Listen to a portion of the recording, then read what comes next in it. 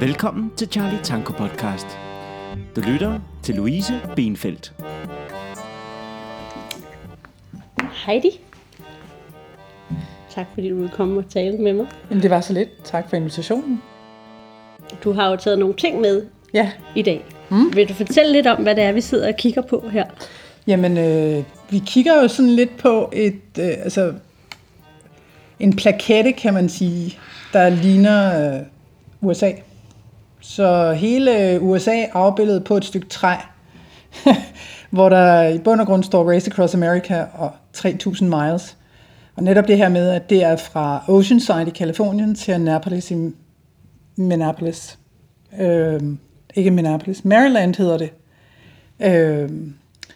Og det er et skilt nærmest. Det er sådan et skilt. Med noget guld. Det er sådan det er et skilt, ikke? Ja. Sådan lidt faktisk temmelig tacky. Meget amerikansk. Ja. Slet ikke dansk. Så det er, det hænger stolt hjemme på min væg, ved siden af mit skrivebord, og kigger på mig, men faktisk temmelig grimt. Men det kan jeg godt forstå. Det er et trofæ, du har der. Men det repræsenterer en kæmpe oplevelse, som var en livsdrøm for mig. Og det var det her med at køre tværs over USA i et af verdens hårdeste enkeltstartscykelløb, som den ene ud af de 4 første kvinder fra Danmark, der har deltaget i det her cykelløb. Så det er det, den repræsenterer for mig.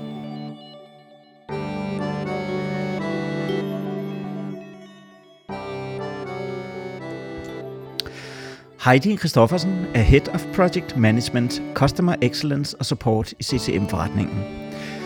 Hun fordeler i øjeblikket sin daglige gang mellem kontorerne på Østerbro og i Ballerup. Heidi har tidligere arbejdet i banker og pensionsselskaber i blandt andet England, Tyskland, Holland, USA, Indien og Kina.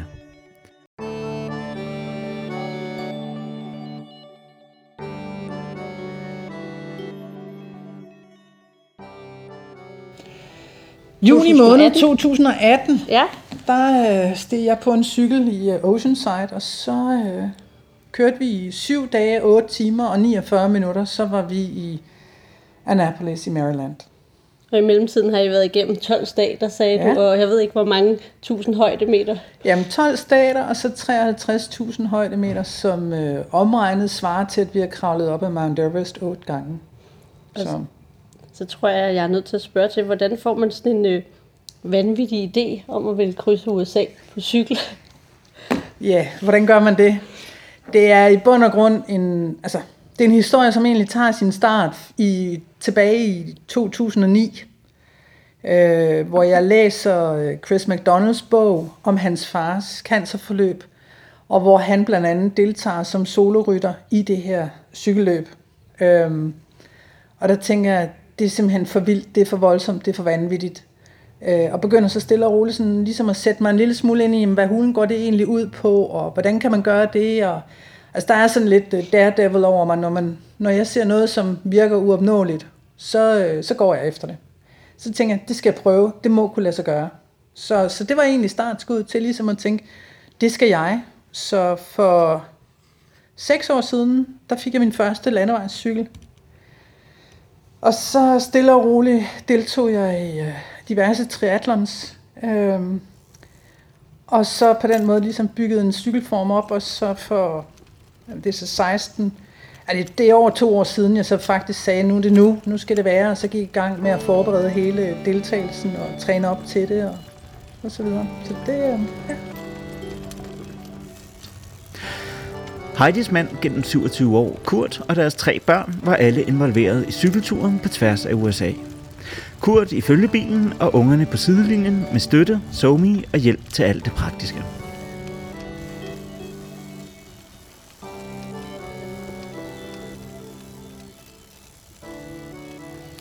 Men I cyklede også i døgndrift. Ja. Så kan du fortælle lidt om, hvordan det rent praktisk foregår? For I cyklede så mere sådan en stafet.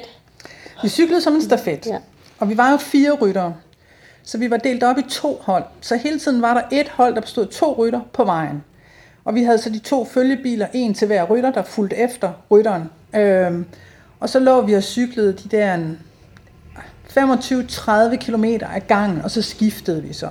Og det gjorde vi simpelthen for at kunne holde en høj gennemsnitshastighed, fordi jo længere tid du sidder på cyklen, jo lavere bliver din gennemsnitshastighed. Så det var et spørgsmål om at holde så høj en hastighed som overhovedet muligt. Og det betød jo, at man var af cyklen. Altså jeg var af cyklen cirka hver halve time til 45 minutter. Så var jeg af cyklen. Så kunne jeg hvile mig bag den bil, som fulgte efter mig, hvor jeg fik noget at spise, jeg fik noget at drikke, jeg kunne lige ligge ned og måske sove lidt. Det var ikke så meget de første par dage, men når vi nåede hen på tredje dagen, så sov jeg faktisk lige snart jeg var af cyklen, så lå jeg inde i bilen og sov. For ligesom at komme efter, at man rent faktisk ikke sov i de 7 dage. Jeg powernappede nærmest de 7 dage. Ikke? Og så når vi ikke var på vejen og cykle, jamen så var vi i vores autocamper, hvor vi så blev transporteret hen til det næste skiftested mellem holdene. Og det var sådan et sted mellem 130 og 150 kilometer, vi så blev fragtet fremad. Og i den periode, der skulle vi sove, vi skulle spise, vi skulle have massage, vi skulle ligesom prøve at restituere til, at vi så skulle i gang den næste gang. Ikke? Fordi vi startede jo på alle mulige tidspunkter af døgnet. Altså blev vækket klokken 4 om morgenen og sige, nu er det altså, nu om en halv time skal du ud og cykle. Eller klokken 3 om natten. Altså det var helt, altså til sidst så anede man faktisk ikke, hvad der var dag og nat. Det var bare, nu skal jeg ud og cykle. Afsted med dig, ikke?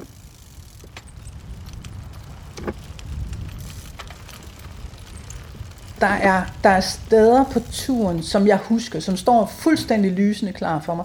Men der er også steder, hvor jeg har ingen erindring om, at jeg har været der. Jeg kan ikke genkalde mig, hvad skete der egentlig lige her, eller hvor var jeg henne. Jeg har billeder af steder, jeg har været, men jeg ved faktisk ikke, om jeg er i den ene eller den anden stat. Altså, jeg kan sådan huske en meget tidlig morgen, hvor jeg bliver smidt ud af sengen, hvis man kan sige sengen, ud af det der autocamper klokken 3 om morgenen, med besked på, at nu skal jeg ud og køre, og ja, der er lige lidt stigninger. Det er en eller anden by, jeg skal ud af, hvor man kører meget op ad bakker og ned ad bakker og rundt om hjørner, og hvor jeg bliver guidet ud, og så kommer jeg ud og kører på en lang lige landevej, hvor der er sump på den ene side. Jeg har ingen anelse om, hvor jeg har været. Jeg ved det virkelig ikke. Så det er virkelig sådan, altså det ene sted ved man, når du har været et sted, så kan du huske det, og du kan også sætte navn på, altså som da jeg kører igennem på min fødselsdag på Monument Valley. Det kan jeg sagtens huske. Altså der ved jeg præcis, hvor jeg var. Jeg ved, hvor jeg var på min fødselsdag, fordi det var min fødselsdag, ikke? Men også det der Monument Valley stod for mig som noget, hvor jeg vitterligt havde en kæmpe drøm om at få lov til at cykle.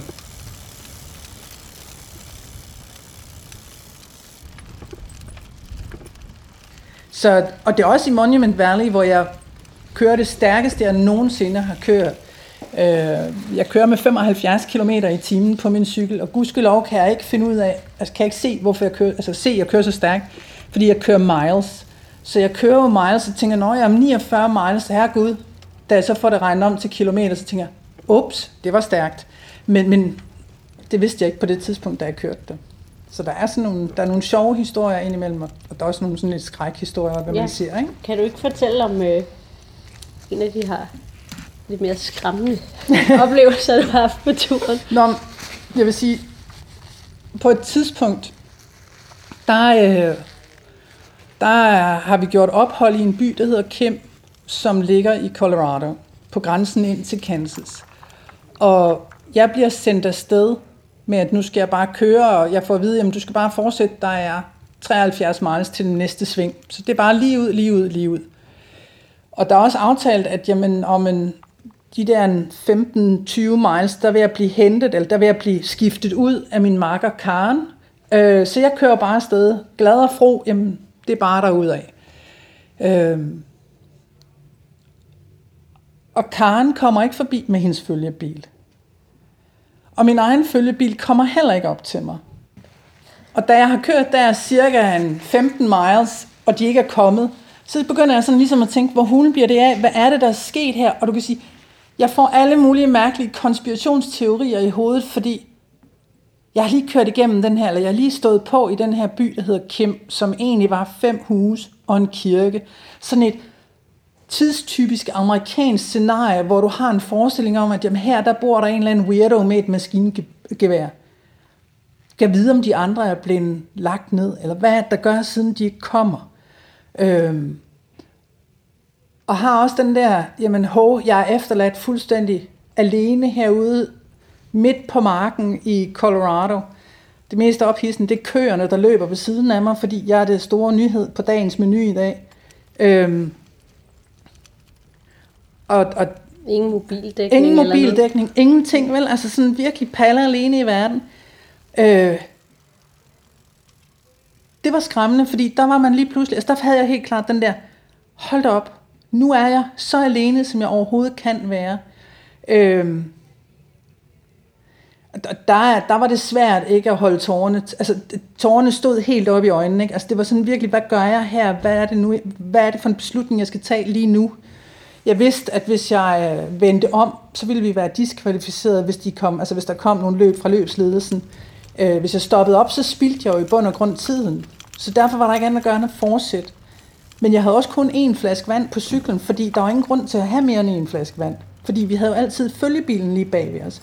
Så den der oplevelse af lige pludselig at være ude i det her fuldstændig kæmpe land. Der er ingen hus, der er ingen træer, der er intet. Og du er helt alene. Der er meget stille derude. Altså virkelig stille. Ikke bare sådan lidt stille, men meget stille. Var der tidspunkter, hvor du var ved at give op? Nej, det var jeg faktisk ikke. Og så alligevel, fordi da vi står på startstregen i Oceanside, den 16.6., 19 minutter over 12, der tænker jeg, fuck, hvad har du gang i? Der er 5.000 kilometer til mål. Der var der meget, meget langt. Men lige så snart løbet var i gang, så var det bare at køre den ene kilometer efter den anden. Altså, det er lidt den der metafor, der hedder spise en elefant en bid ad gangen. Fordi det var vitterligt det, der skulle til. Jeg havde ikke behov, altså jeg synes ikke, jeg havde den der, nu giver jeg op, nu er det slut, nu kan jeg ikke mere. Altså, ikke på noget tidspunkt havde jeg den oplevelse. Den kom aldrig.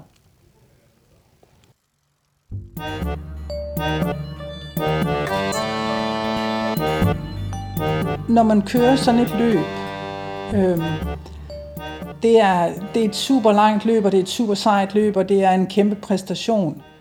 Men præstationen kommer jo kun kvæg det, at du kan se dig selv gennemføre. At man ikke bliver bange for størrelsen, og at man ikke ligesom siger, huha, det kan jeg ikke. Altså, der har været nogle, jeg har helt klart, jeg har offret mig, eller egentlig ikke offret mig, min familie har offret sig, vil jeg sige. Fordi de har måttet stå på sidelinjen og se på, hvad jeg havde gang i. For det er et kæmpe projekt at kaste sig ud i.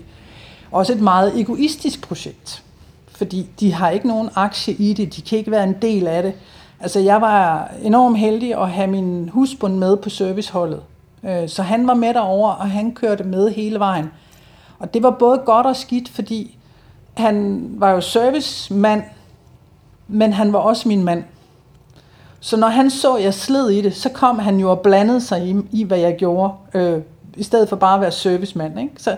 Så det var jo, det skal man tænke over, om man tager ægtefæller med, eller om man ikke har dem med. Ikke? Jeg gør det ikke igen med ægtefælle i hvert fald. Jeg tænker også lige til sidst, om du gider sætte et par ord på, hvad du har taget med, fordi jeg kan høre på det, du har også lært en masse altså om dig selv i den her proces. Mm-hmm. Jamen, jeg har faktisk lært at stole på mig selv. Jeg tror, jeg har, altså det der med at tro på, jamen det jeg gør, det er rigtigt. Altså, og stå i, at jeg har taget en beslutning, og det er den beslutning, jeg fører ud i livet.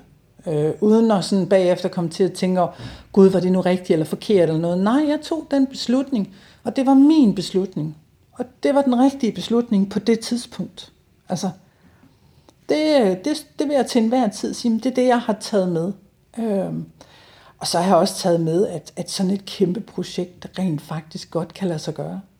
På trods af alt. Altså, som jeg sagde til dig, det her med, at rytterne og serviceholdet blev skiftet ud undervejs i hele forløbet, det i sig selv var jo med til at fra tid til anden at miste troen på, at projektet kunne lykkes. Men det lykkedes.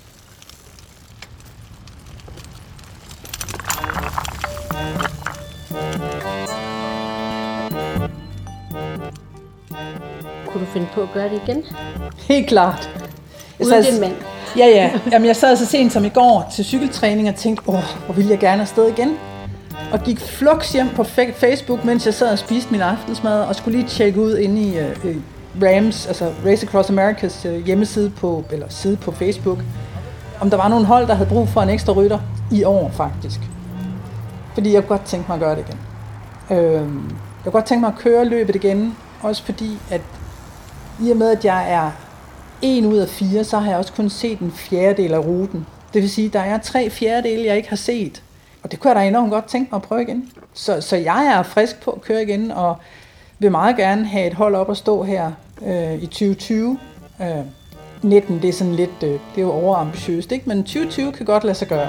Så det kunne jeg godt tænke mig at gøre igen.